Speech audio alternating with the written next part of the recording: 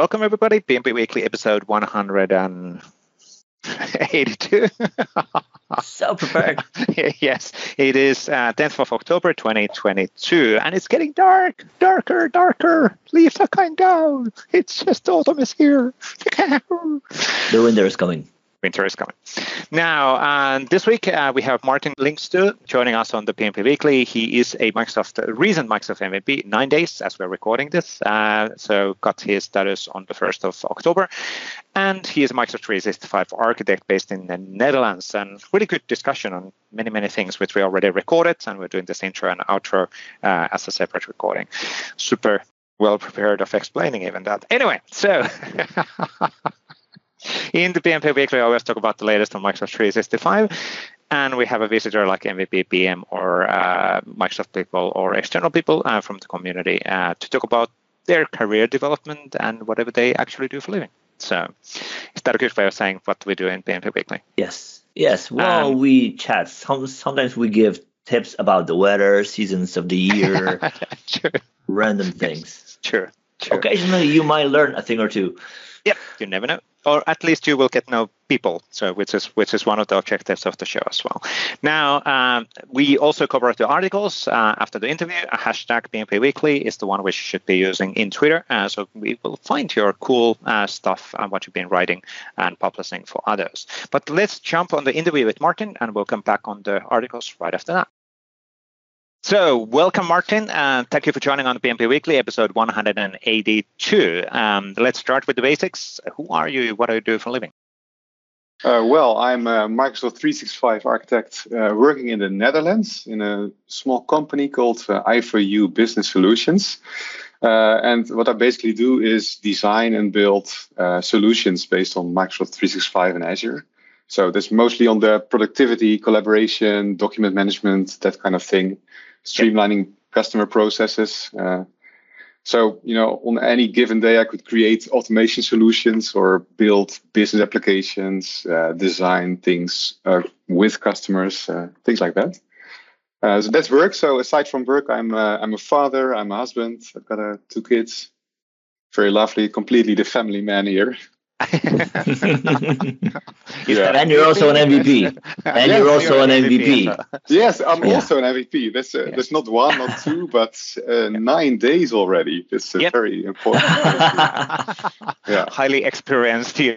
Yes. I've been bombarded with emails the last few days. Yeah, well, you get used to that, and then you decide which of those are actually interesting. And of course, because the Ignite, for those who are listening and watching who are not MVPs do get early access on some of the announcements in the Ignite. So there's quite a few of those pre-meetings and all of that stuff happening. And it's like, which of these do I actually need to join? Well, none of them. All of them. The first in your first year, you join all of them because it's so cool, right? You can join all of them, but you don't have to. That's the thing.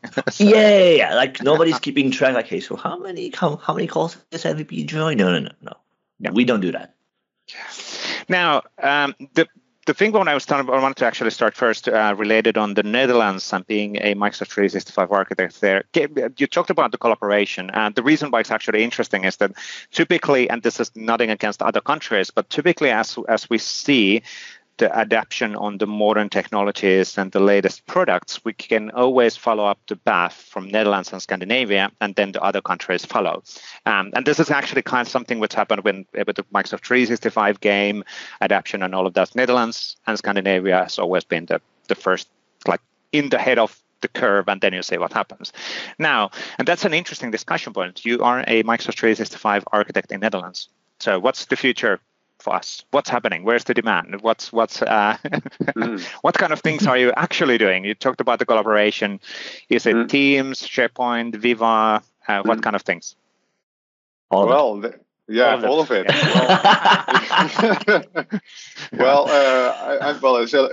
been a huge move to Office 365 in the Netherlands, I guess, in the last few years. So Teams has really blown up. SharePoint is really being used a lot. And Power Platform is also booming. So it's basically those 3 areas I think we are working on the most. And I think if you don't have a business in the Netherlands on those topics, and you are an IT company, you're really doing something wrong. So it's there's a lot going on, and everyone wants to use it. That's basically the thing here. Yeah. Yeah. So that's the areas that we know, but of course the areas that we are experienced in and we are working on a lot. Viva, not so much as of yet, but people are sniffing out and getting the lay of the land there as well. Yeah.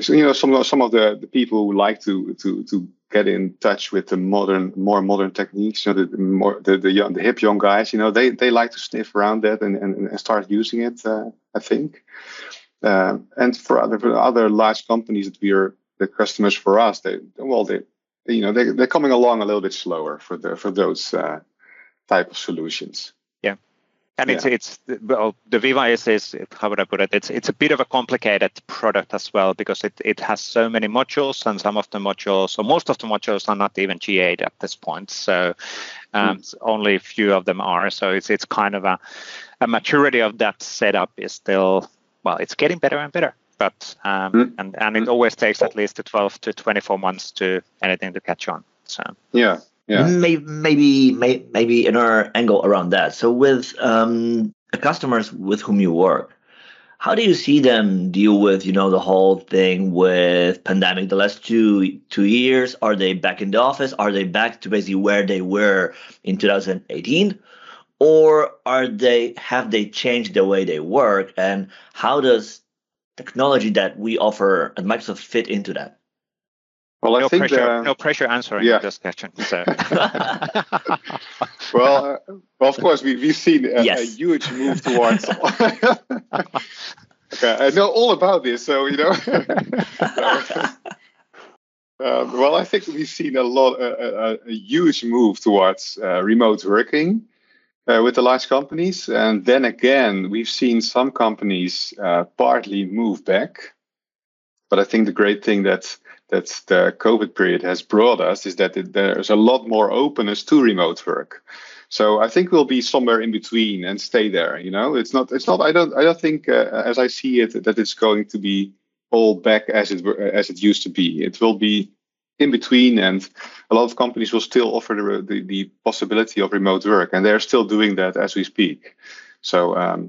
Yeah, but also I think a lot of companies are also, they also want to really keep in touch with their workforce, and so a lot of people are also just going back to the office. I mean, the roads in the Netherlands is a typical big problem here, because we're a very small country, and it's always busy, and it's almost as busy as it was before COVID. So I think that's also signifying a lot.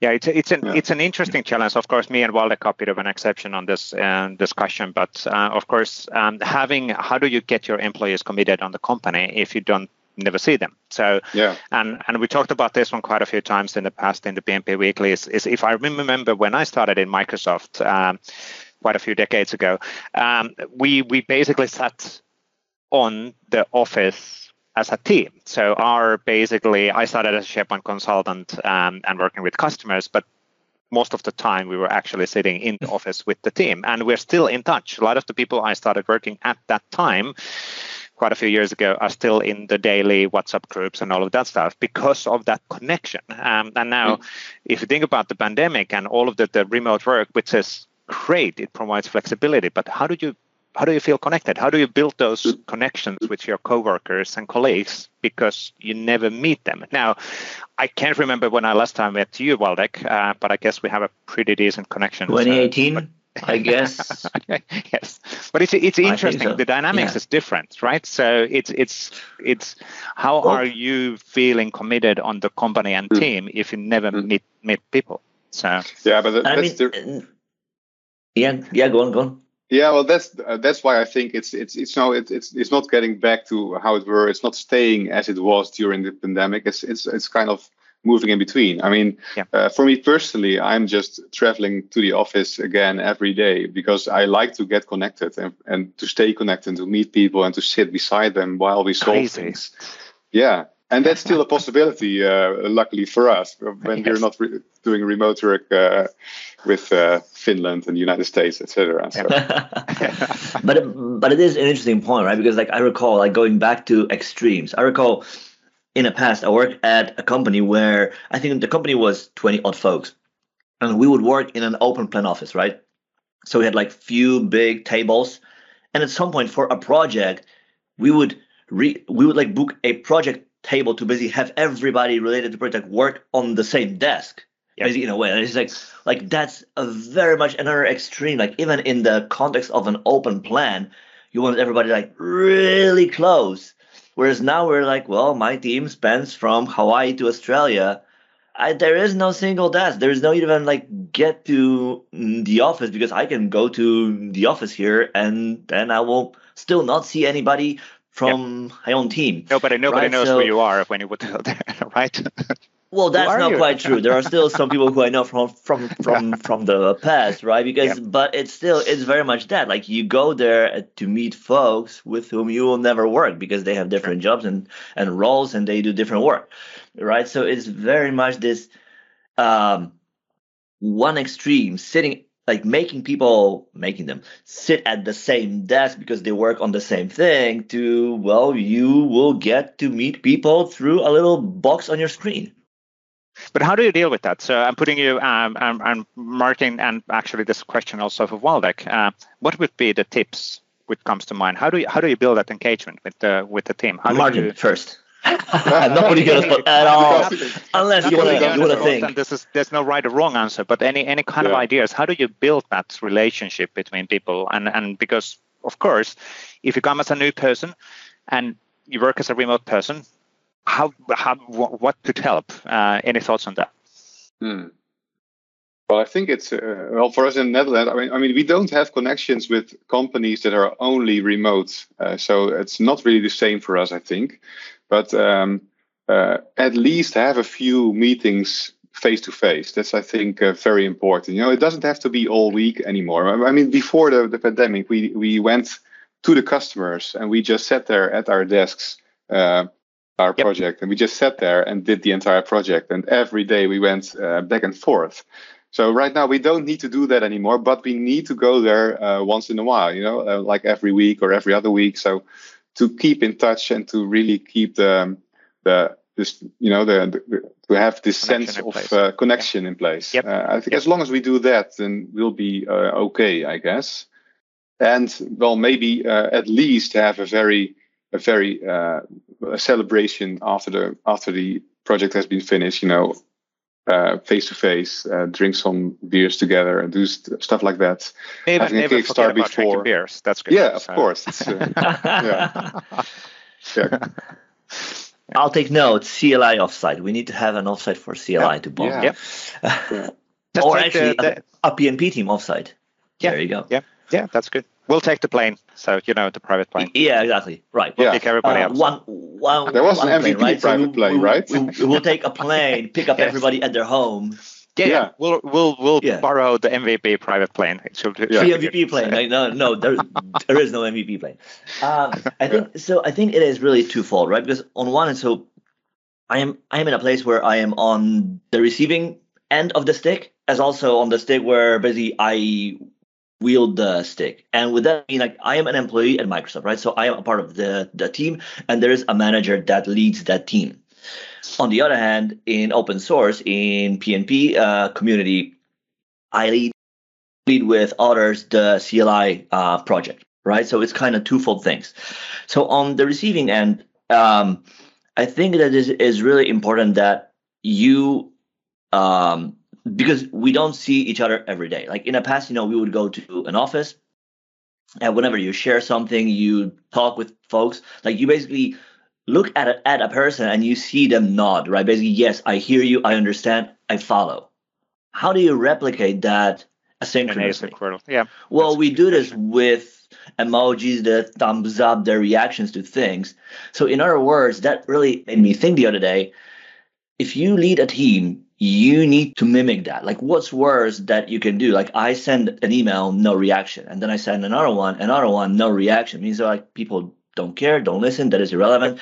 It kills the morale, right? So in other words, yes, it's really hard to stay on top of everybody in your team posts, but that's necessary because that's how you acknowledge, yes, I hear you, you're valuable, I hear your ideas, and sure, maybe we cannot do it all, maybe there's no tied action to it, but I hear you, acknowledge that, yes, you are there, you share things that, like, yeah, let's do something with that, right? So all the small things all things that we perceive as small, the reaction, the like, these are invaluable because that's how you build trust time and again. The like is actually interesting, even in a larger scheme, which says the likes are free, but the one like can actually change a person's life for the positive. Yes. Because it's such it's such a subjective experience. Oh, somebody reacted, but for the person who's giving the like, well, it's just like it's an interesting thing. Yes and no, right? Because like it doesn't come for free because like the person that gives a like needs to have deliberate action, and I think what you're trying to get at is that it doesn't seem like much. It almost seems like if I do a like, encouraging because it's the impact on the receiving side. Yes, it has the power absolutely. to change the world, which is the interesting thing. Absolutely, but I think the reason why we don't see it that much is on the person that gives the like. It might seem like a trivial thing, like it's so small, it's irrelevant. Like people will. Well, actually, I cannot see that you read my email. I cannot see that. Like there's no way for me to be able to do that. So unless you nod with a like, a reply, like, "Hey, cool idea. Hell, maybe I know of this somebody else person who does this." Yep. Otherwise, I cannot know, right? So if you think about building the culture asynchronously, like that's one of the key things. Being then and recognize people and the things that they contribute to the group. Communicate. And what I would really like if teams would support adding your own custom emoji as a like reaction, because often every time you click the thumbs up button, it's always the same. Everybody uses thumbs up button. I want to use the hang loose sign or something else that's really personal. And that gives this extra touch. Is this already public, Waldek? I think we announced that we're heading there, so that's good. But internally, I guess we already have it, or we do have it, so which is good, because then you get a reaction of multiple different reactions on the same message. That's actually really good. So and that's putting the persona in place because like is like, but then hang loose is a bit of a hey, woohoo. It's a bit of a different. Yeah, it's more personal and it gives this extra touch, I think, to the communications. Yeah, exactly. And I mean, like, it's the same way, in reality, there are a few folks who appreciate to be recognized by a pat on the back. There are people who want to be like put in a spot directly in the front of the whole group, like that person had a cool idea. There are people who hate that and they don't want to get anywhere near it. So it's very much on one hand, it is exactly as you say, the custom emojis and reaction allow you to communicate your persona across. Like I am that person who does that or who does, oh, dude. And also the other way, like there are folks who want to be recognized in the open or in private, right? But there has to be something. Like the worst thing you can do in an asynchronous collaboration is be quiet. Yes. That's killing. 100%. That is basically the beginning of the end. Yeah, that's true. That is true. Yeah. And then as a team leader, as a manager, you need to adapt for the person so that the persons can actually feel valued. Yeah. Because, you're the manager anyway. Yeah. Now, let's switch the gears a bit. Let's get back on Martin, on you. How did you get to be a Microsoft 365 architect? How is that like? I'm now a Microsoft 365 architect. Well, when I grow up, I want to be an architect. No. Well, I did want to do something with computers when I was young. But interestingly, when I started this education, which was a kind of IT education, and it was like you started the first year, and you would grow towards a certain stream, like business or IT, really the technical side, the programming side. And I started that the first year, and I grew towards the business side. and I disliked it. I really thought this is not what I want to do. But the other side was far too like a programmer, the real nerds, like the math, really, algorithms. That was not my piece of cake as well. So I dropped out and I started to do something entirely different. I became a youth worker in a church, which I did an education for. So that was a really different thing, and I did it for a really long time. Like, I have to say that's precisely what I did when I was 15 to 20 as well. And so really, so it's yeah. Very cool. That was, I even applied to be an official and professional youth worker. They luckily didn't hire me. They likely didn't accept me, and that's another story. So I was apparently a bit more pushy than. So I still remember the. Sorry for taking a sidetrack here, but okay. There was a test for getting the study that, and then there was a basically group of us, like 18 or 20-year-olds, and then I'm I'm almost adapting the situation, and then at some point, like, okay, let's start doing this. And apparently I was a bit too pushy because nobody was doing actually anything in the group exercise, and then at some point I was like, well, now we will make this happen, and you'll do. Yeah. That was a good thing. So that they disliked your management style. Exactly. But interesting. So because I did that for 5 to even, well, at least 5 years since a teenager, kind of a bit older person in the camps, helping the younger to be there, not necessarily because 50 of the religion years, stuff, the but, older person. What? You're a kid. No, the other ones on the camp are 14. I was 15, 16. So you're basically helping them to adapt and being very cool. So I started that. Well, I grew into it because I didn't know when I started the studies. I didn't know I wanted to become a youth worker. I just didn't know. I just started it, and let's see where it brings me. And I became a youth worker for 12 to 18. I did a lot of stuff there with kids from church, but also kids on the streets. Very cool time. I think I did it like 8 years, and then it became time to do something else. But I didn't want to do the same thing again. So it was like, okay, where am I going to? But it was a part-time. Yeah. Logic on that. See, I'm coming from the same path. Well, it wasn't really. I mean, it was a part-time job. So I was a part-time youth worker. So I did need to find something on the side. And I reached back into my older IT experience, and I started to do web development. And initially, I did it with PHP and classic AHP. And then someone pointed me to .NET, and that really blew my mind. So it was like, when I started that, wow, this is awesome.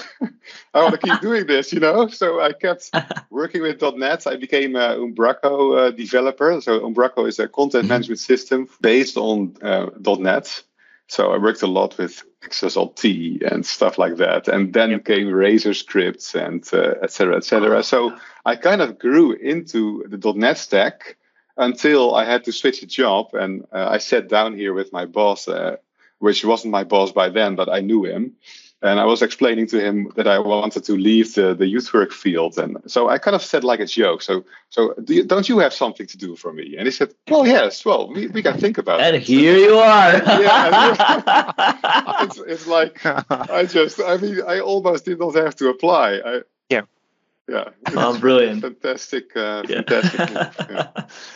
That's actually kind of coming back on the youth worker and dealing with youth and different kind of people. That actually helps on, I would still say that my career as a consultant has a lot of, because of that, a lot of value because of that experience, because you learn how to deal with the people. Now, in my case, I was also a croupier in a casino and in the whatever dealing with way different kind of people. Dealing with drunken people and still losing money and all of that. That was a bit of a different experience again, but learning to deal with different kind of people and reading people as well, because that helps as a consultant for sure. So and taking other people into account. So absolutely, it gave me a lot of soft skills. Yes, and that's very valuable.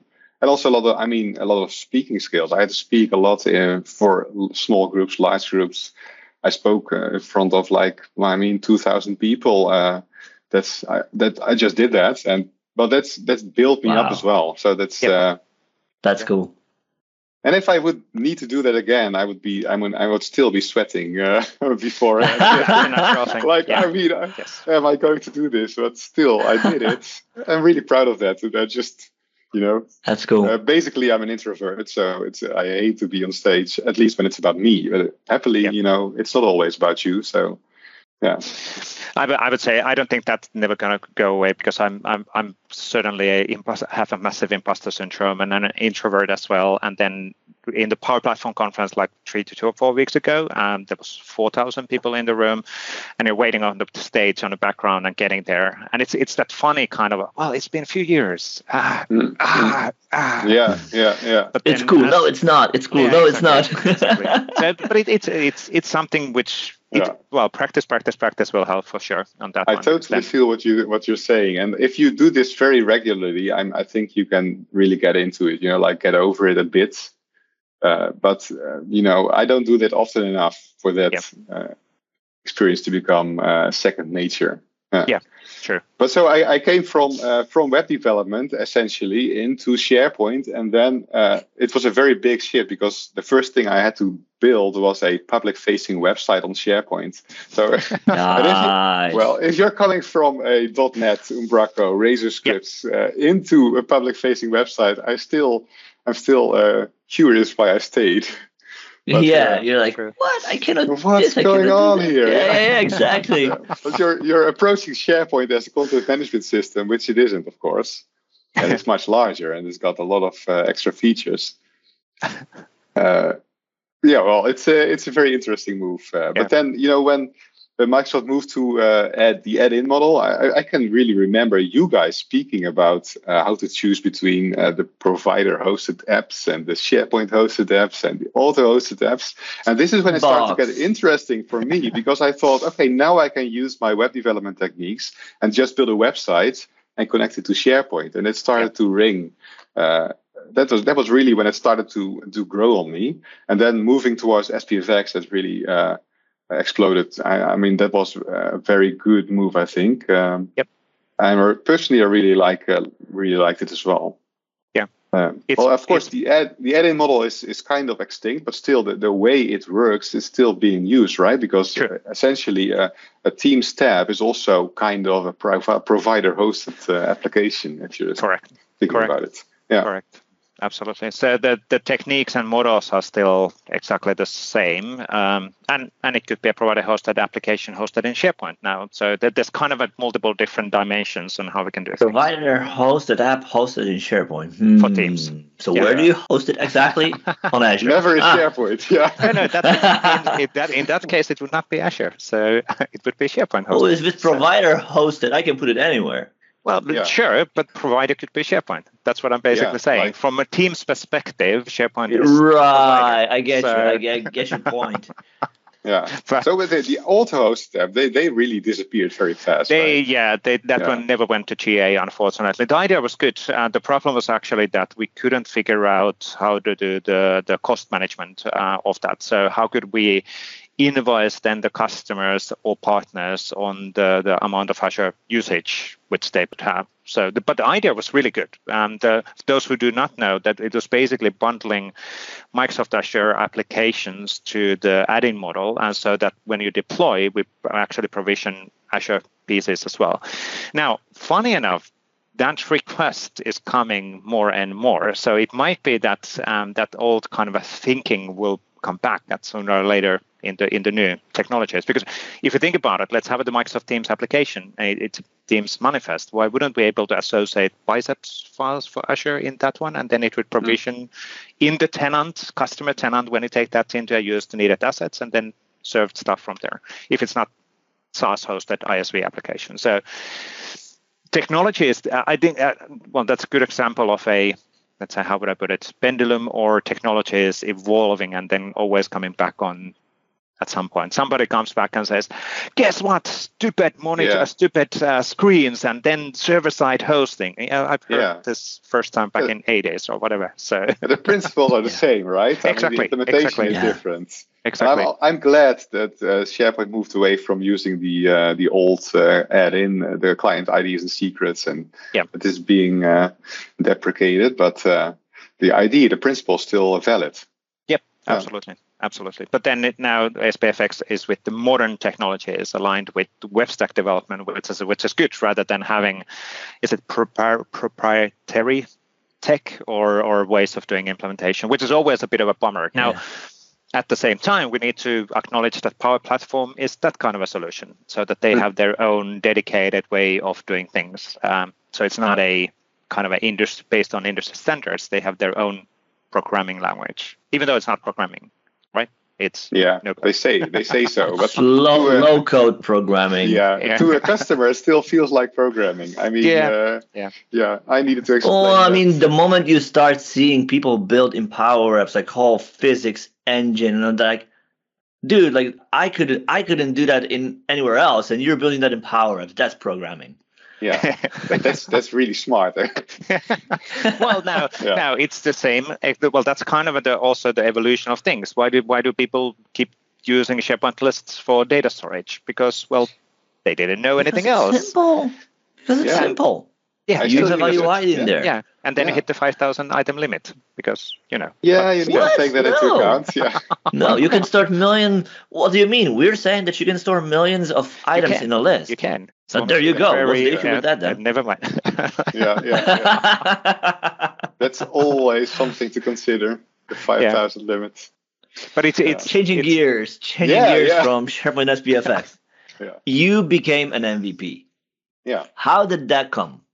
What was your way towards it? Because like you don't get it for just doing your work in a way. Like it takes special kind of effort and work. Was it deliberate? Was it coincidence? Was it something that came to be over time? Or was it something that you always, aspired? Yeah. What would be the tips of getting the MVP? Yeah. How would I get an MVP status? Well, you can't. That was short. Yeah. Well, I did not really aspire to it because I thought it was unreachable for me. But what I did want to do was inspire other people. That's also always, I think, something that's always also coming from my background in church work. But I really want to inspire people, help people out, and that can become something extra you do on the side besides your work. So I started out, I think, in 2021, just writing blogs because I thought, I want to do that. And I also want to give something back because I'm using PnP PowerShell tools like every day for the last 8 years. So I wanted to give something back as well, not be the consumer all the time. But I started that and I started doing that. And soon I realized that there was a lot to gain for me as well in doing that, because when you explain things to others, you really need to dive a step deeper than normal. You really would need to know what you're talking about. So you do a little extra in research, and that also helps you again into understanding how the solutions work and figure how they work together. So this kind of it grew on me, I started doing some work on the CLI repository, the CLI from Microsoft 365, and to be honest, that's a funny thing. I had not even used the CLI for Microsoft 365 before that moment. I just thought, let me just contribute something somewhere. I was all about PnP PowerShell, but then I think Aldejan Schot sent this tweet about 17 good first issues. Do you want to do something as well? Those are really good, encouraging really people. good tweets. Yeah. So I thought, okay, let's try that. So I started out, and the fun thing about it is that it's a combination of a few things I really like. It's scripting. So because I like scripting, it's just something I use so much. I really love it. And it's the code base is client-side coding, right? It's a Node.js app built in TypeScript, which I really love as well. So it's like two things that I really like. And that's the fun thing about contributing. You can just do things you really like, instead of in your work, you also have to do sometimes do things that it's not really what you like. I mean, I had to install SharePoint on premises a few times, which is not really what I like to do. Nobody likes that. Next finish. How hard can it be, right? Yeah, sure. Right. Yes. Fortunately, you could write scripts as well to do that. So sure. Yeah. But this is like in contributing, it's like do things that you really like, scripting, TypeScript, client-side coding, and it kind of grew on me, and I continued doing it. And then Waldeck asked me to be a maintainer, and then from then on, things just went automatically. It's so still I did not expect to become a Microsoft MVP, but then again, when things got a little bit out of hand, I thought, well, maybe I've got a chance to become one, yep. And I would like it. It's a real honor to be recognized for what you do, yep. And it gives you a lot of extra opportunities and benefits to learn and to help others and to grow as a person and as a professional. That's basically how I got there. So let's recap. What would be the 3 tips to get started and to get the MVP status? Anything on your mind immediately from just elaborating on what you're saying? Yeah, well, I would say just start giving without expecting something in return. That's, I think, the primary thing. Forget about it for a moment. Forget about becoming an MVP. Just start to give and to help others and to reach out, and that in the end that will be recognized. If you and of course, what's also important is just don't give inside this. There's a large black box of where you can give, but you can also give in the right places. Like things like PnP, the PnP initiative is a very good place to start, because it's very organized. There's a lot of places where you can give something. So choose a place that's really smart, to contribute to. Then it's easier to get recognized. I think the PnP, I have to explain that a bit. I think we're doing a good job of acknowledging people and then getting people recognized on their contributions, and that's not necessarily what happens in all of the open source projects. So it's not just about having, hey, it's in GitHub, we do a welcome pull request. Yes, but do you really do that? How do you acknowledge that incoming those contributions? So So you really have to pick the right places. I think that's a wise thing. So that's 2. I don't know a third. Just put your best leg forward. No. Attitude. Yes, that's all. The right attitude. Yeah, for sure. Yeah, and encouraging other people. Well, the positive attitude is always good, and we always welcome also feedback, which would constructive, negative feedback as well. So, but that's just to call out. It's not just all positives and everything works. Of course, for us, it's super important as a Microsoft to know where we can improve as well, but in the right way. Communication. So right. Yeah. Cool. I think we are hitting the timings. Anything interesting what's happening this week? I have to call out. There's a really cool looking designs on back of your screen wall. Seems to be SharePoint or SPFX embedded in Teams. That's a pretty cool looking stuff. Mm-hmm. Yeah. So our company is a Valo partner. So we do a lot of things with that for a long time already. Yeah. And this is, part of our portfolio. So creating intranets that really work for people to communicate to their organizations. So this is, based in Teams, of course, and SharePoint. Yeah, that's just one of the main pillars of our work. So this and document management and migration scenarios, getting the data from the Google Cloud, for example, into the Microsoft Cloud or from a file share. Yeah. But what's happening this week? Anything interesting? What's on the top of mind? For this one, yeah. Well, in general. There is this small event, starts with an I. And with night. You mean okay, right. In general, what's happening this week? Okay, yeah. Not on Valo, but it's are there. What are you, any interesting projects or anything what you're working on right now? And let's see what I'm working on. Well, I'm helping a colleague get a migration in place. I'm starting to work on a very big application from a customer that he wants to be integrated with SharePoint primarily as file storage, but it's a very important integration for them. This kind of things. Well, a lot of things. I forget it. I'm forgetting. Yeah, whatever. I'm always busy. That's the key thing. I'm always busy doing things. That's right a positive thing as well, for sure. Yeah. Now, let's go quick round. What anything on top of your mind this week? And of course, Martin is doing Ignite, and CLI stuff, of course. And yes. Ignite, obviously, happens on. Is it from Wednesday to Friday? Yes. Correct.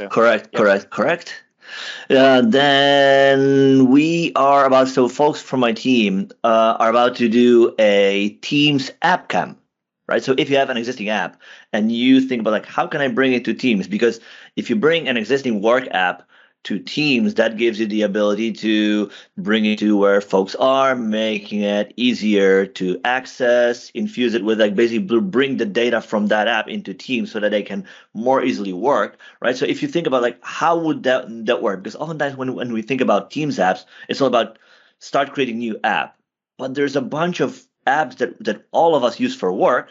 How would you bring them to Teams? So they will be coming soon. I think that was off the top of my head, October the 20th.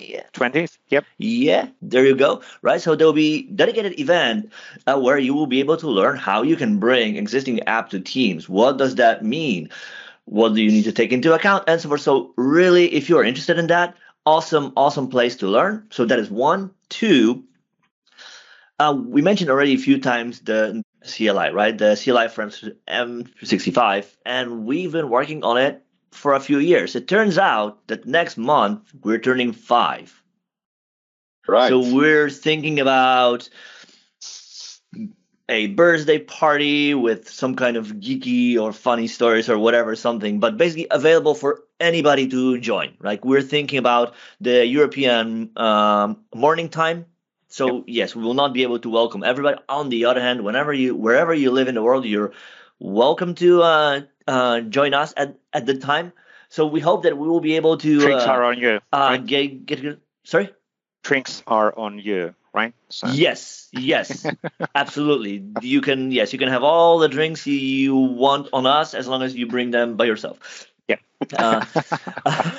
Right. So we're thinking about that, and specifically for this week, I think this week is more of an internal facing work, right? So if you think about my work, it's like a pendulum. It's like 1 week is more external facing, the other one is internal, and it goes up and down. So I think this week is more internal facing.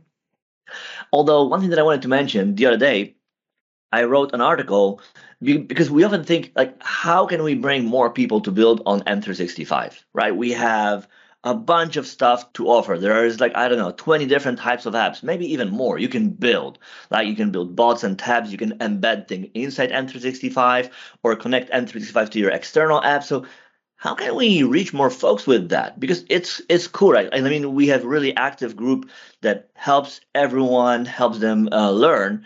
So the other day I tried to see can we publish an article on site that we don't own at Microsoft, basically external site, right? So I got to publish an article on Free Code Camp, which is a site that is really heavily used by the dev world at large, but not folks who build on Microsoft, right? So from the Microsoft side, if you look at all of the articles that they have, you can probably count them on fingers of single hand. Yeah. Right. So I got there, and it's surprising how much attention it got already. So it's just one of the very first articles about M365, and it's like people seem to be interested in that. So I think that might be a cool way for us to explore more if there is if we can reach folks to whom we don't talk otherwise, right? Yep. Yeah. I saw that article. Very good. Yeah. What do you do there? You are our. Oh well, I saw your tweet, so I just clicked on. Oh, there you go. Yeah, fair enough. That's how it works. And then quick round from my side. I think the Viva Home announcement, which happened 2 weeks ago, is taking some space and time. So we do a lot of internal planning on how do we do now start pushing the Viva all up here and there. because obviously the Viva is a big part of the Microsoft 365 and Teams platform and the future offering channels and all of that. So we need to do a bit of a internal planning and restart of that. And SharePoint Framework 1.16, I guess the new version is coming up. Not going to say. So a Wednesday. It's going to be on a Wednesday. But 1.16, one more beta at least, and then I guess we'll go then to GA after that. So, but there's a lot of work to be now done because there's a React version updates happening in the product of SharePoint to 17, and then that's having a trickle effect for developers and catching up on all of the technology. And so, and there's always some pain points as well. Luckily, I'm not personally responsible of solving all of those things. There's a smarter group of people in the engineering who are working on that. Awesome, yeah. But it's good to get a latest version. It's the classic. Why can't we use this the latest version of this and that and that? Yeah. We're trying to get there as fast as possible. So yeah, it's scale, right? Like people really not often appreciate the scale of things only after they are exposed to the scale themselves. And it's like when you work on a project, you build something for 3 months, give it even a year. That's nothing. Yes, you can build a bunch of stuff in a year, but then you're done and you move away from it.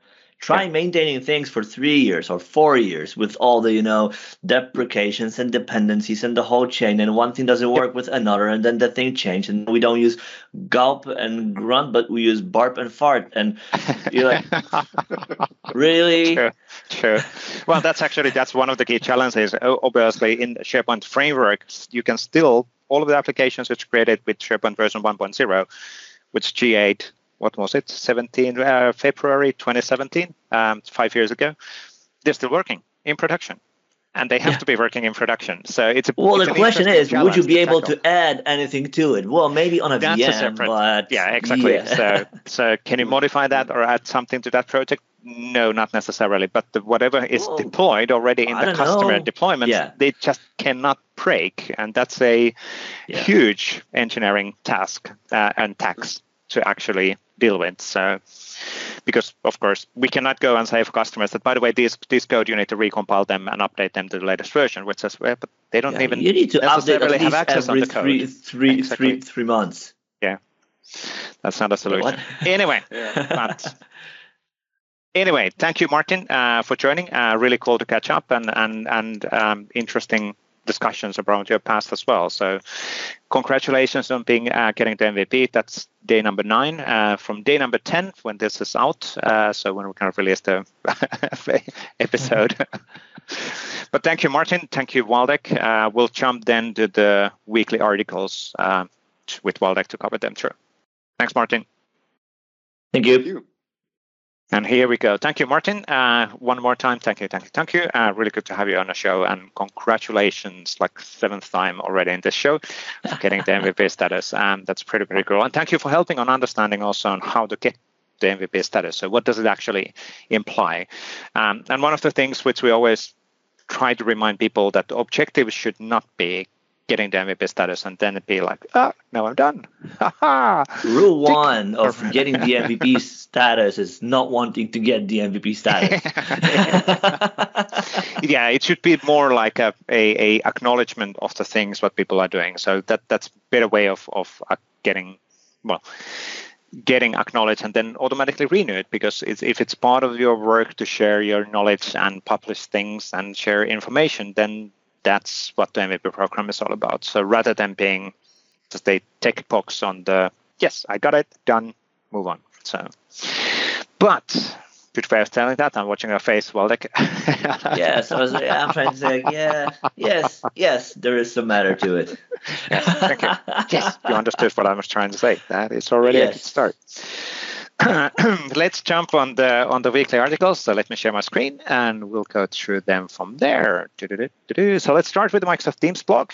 So last week we went through already that there's a blog post with SharePoint, Viva, OneDrive, and all of that stuff. What's happening in Ignite? And this week, Maria Figueroa published a similar kind of guidance for Microsoft Teams, which is calling out the different sessions. And of course, even though we tend to do this messaging in a silos, a lot of this stuff is not just about the teams. It's all about the Microsoft 365 experiences all up, but then watching from that or addressing that from a team's perspective. So, but a lot of cool sessions are coming up in the Microsoft Ignite.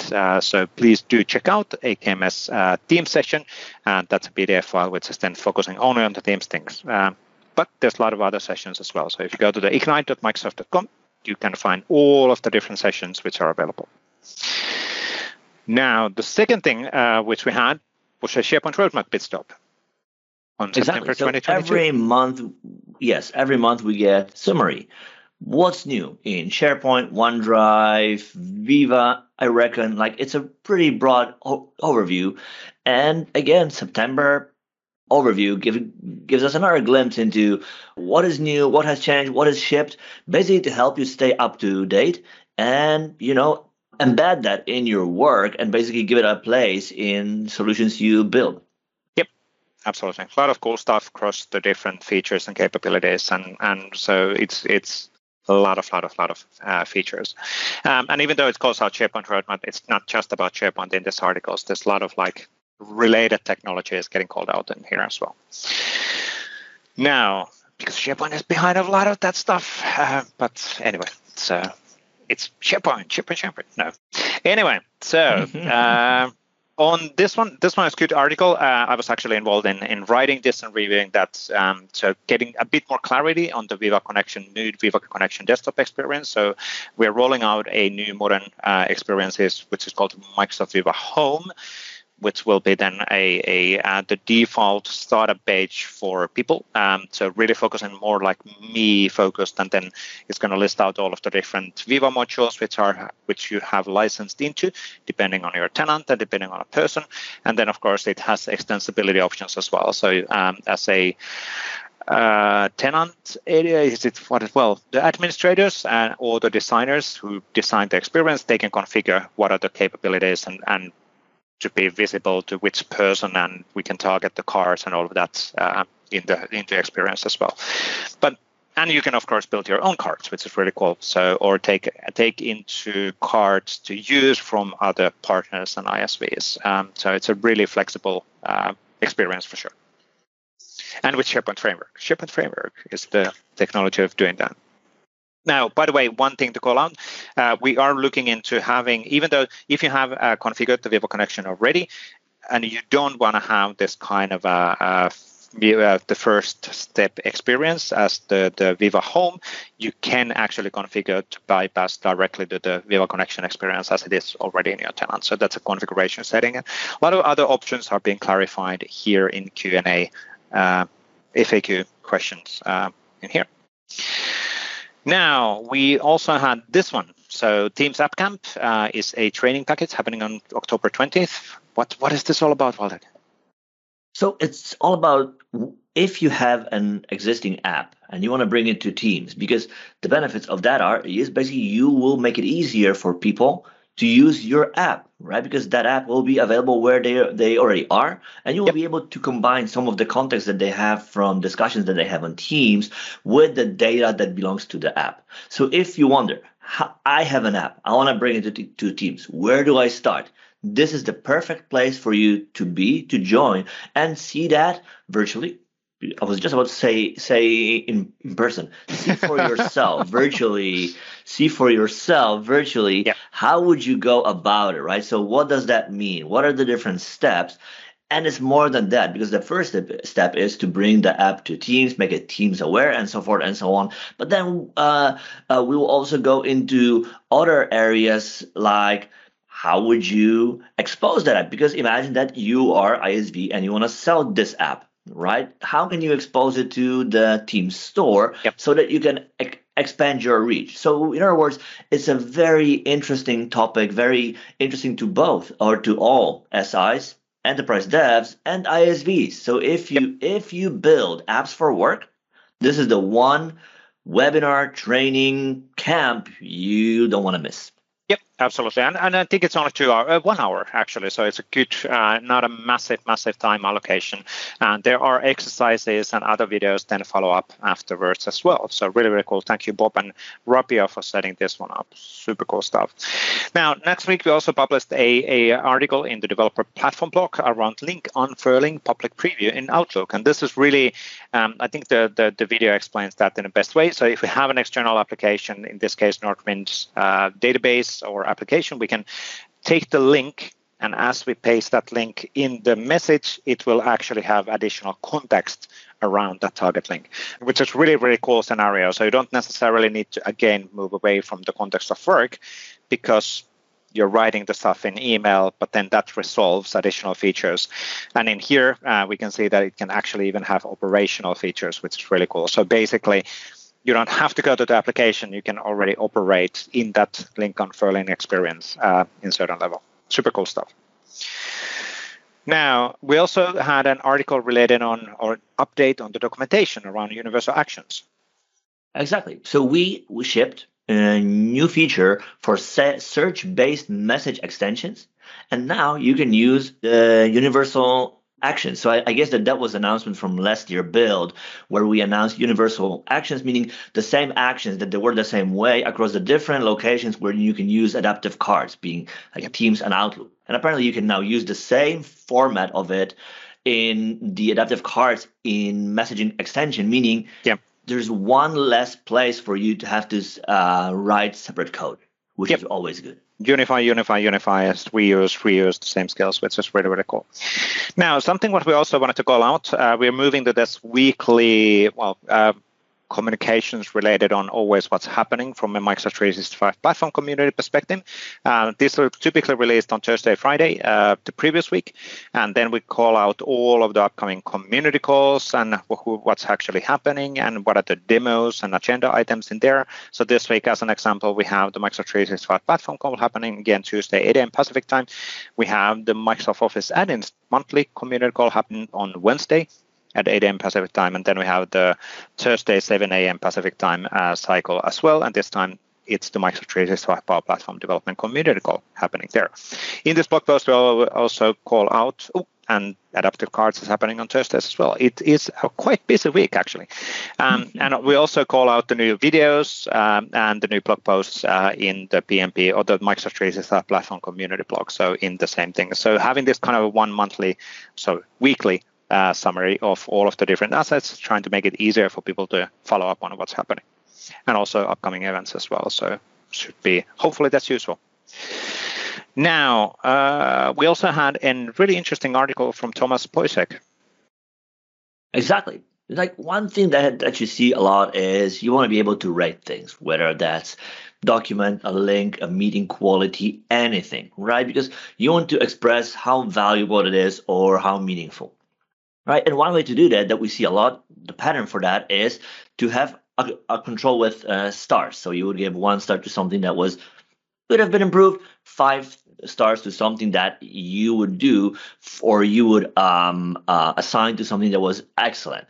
Right, so here you get the ability to do that in a Power App. Is that Power App or is it? Yes, it is, right? Then that is a Power App. Oh no, adaptive cards. Sorry. Adaptive cards. Like, yes. You're scrolling. Yes. I'm seeing a Power Automate flow, and I'm instantly going, no. So how you would build a star rating control in adaptive card, which is really cool, because where you can use adaptive cards. Well, we just heard about messaging extensions, Outlook, Teams, web apps, your custom apps. So they are everywhere, and they give you exactly right, and they give you this ability to have.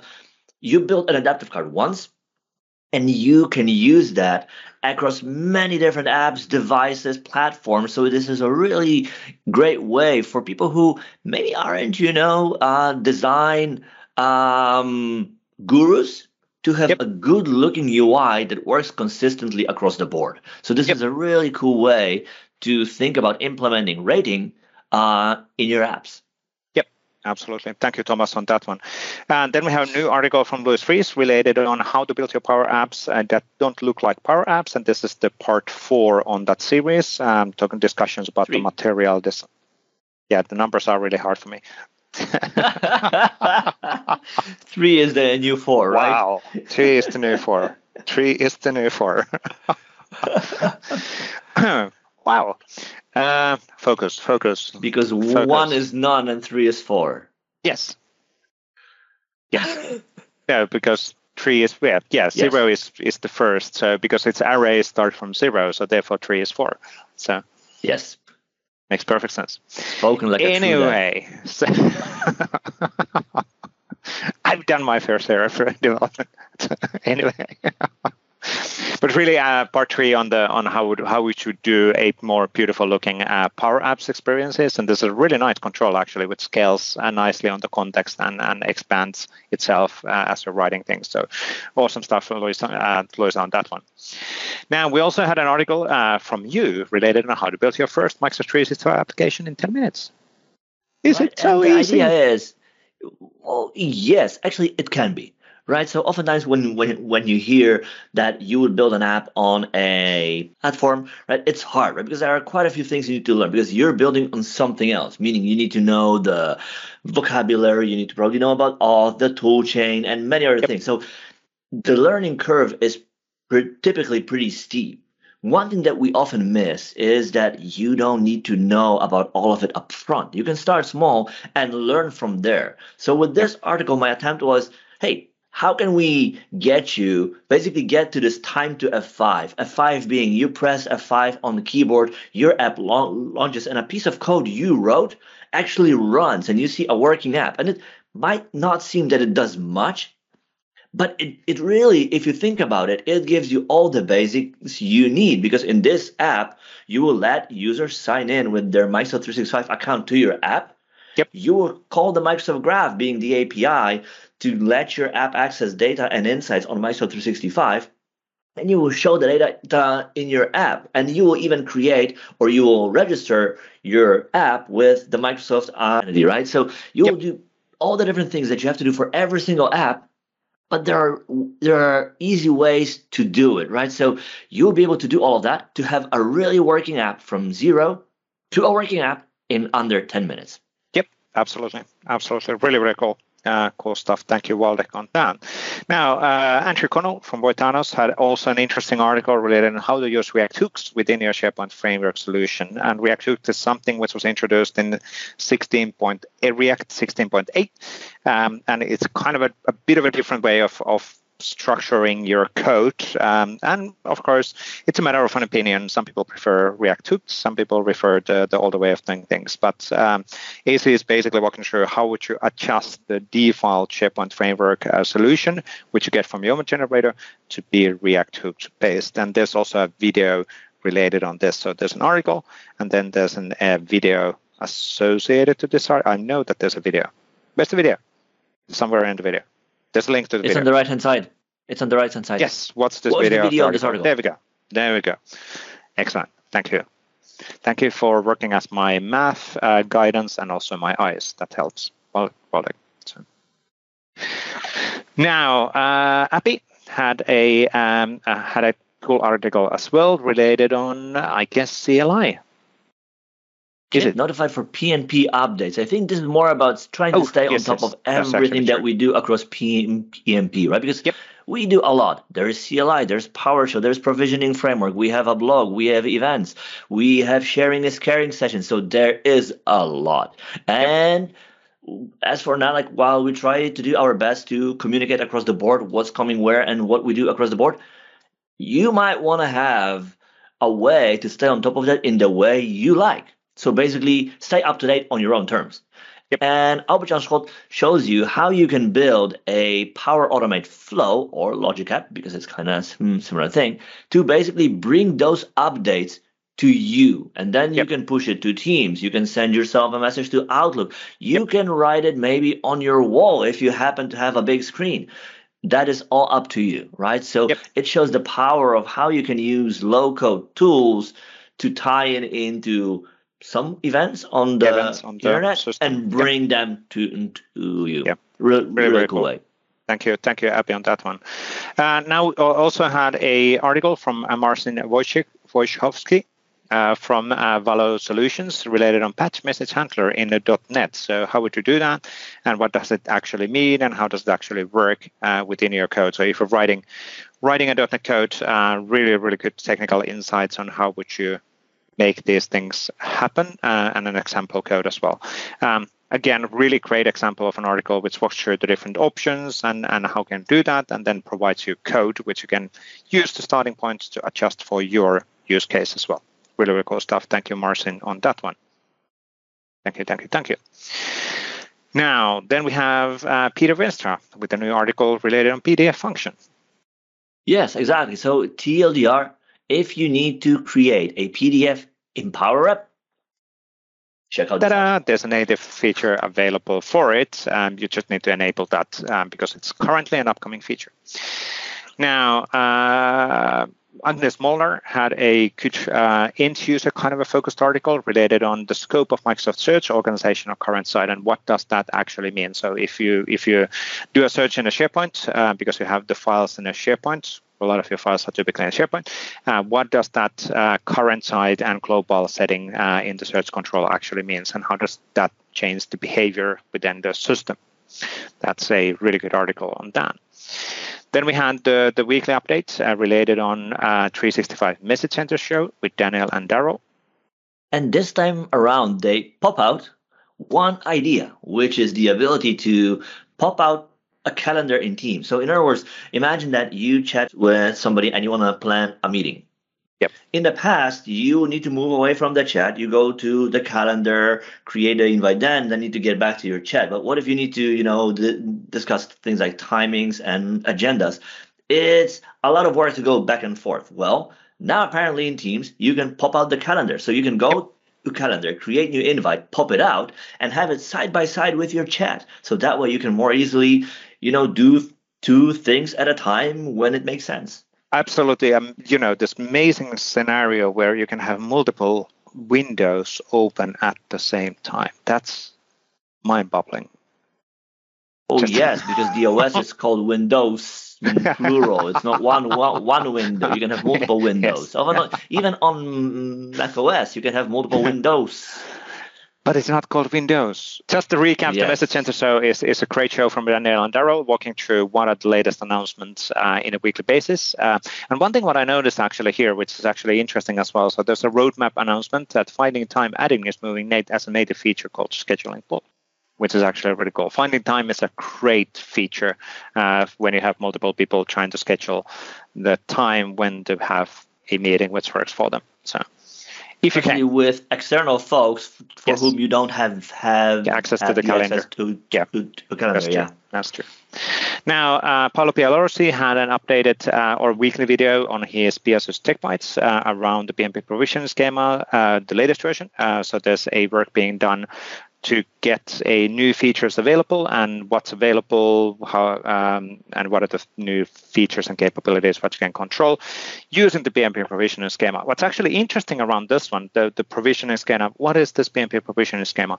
Well, that's the engine behind of the PnP templates. Now, what are the PnP templates? It's the open source templating engine, which, by the way, we saw a quick stamp in here. So, for example, the cultural site template, Hispanic Heritage Month, has been built with that.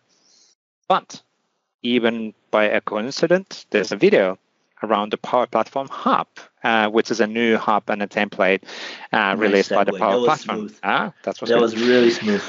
And related almost on Power Platform. As if you practiced it. Yes, 10 times. But this is really cool, a site template, which is designed to have this kind of a Power Platform experience, the latest news and assets around the Power Platform within your tenant. And that's actually built using the PnP provisioning engine as well. So you use PnP PowerShell to provision that from command line. But it's a great feature, and April is walking through the different scenarios, different features, what's available, how to install that, and all of that within this video. So thank you, April, on that. And then the last thing was from a Shane Young.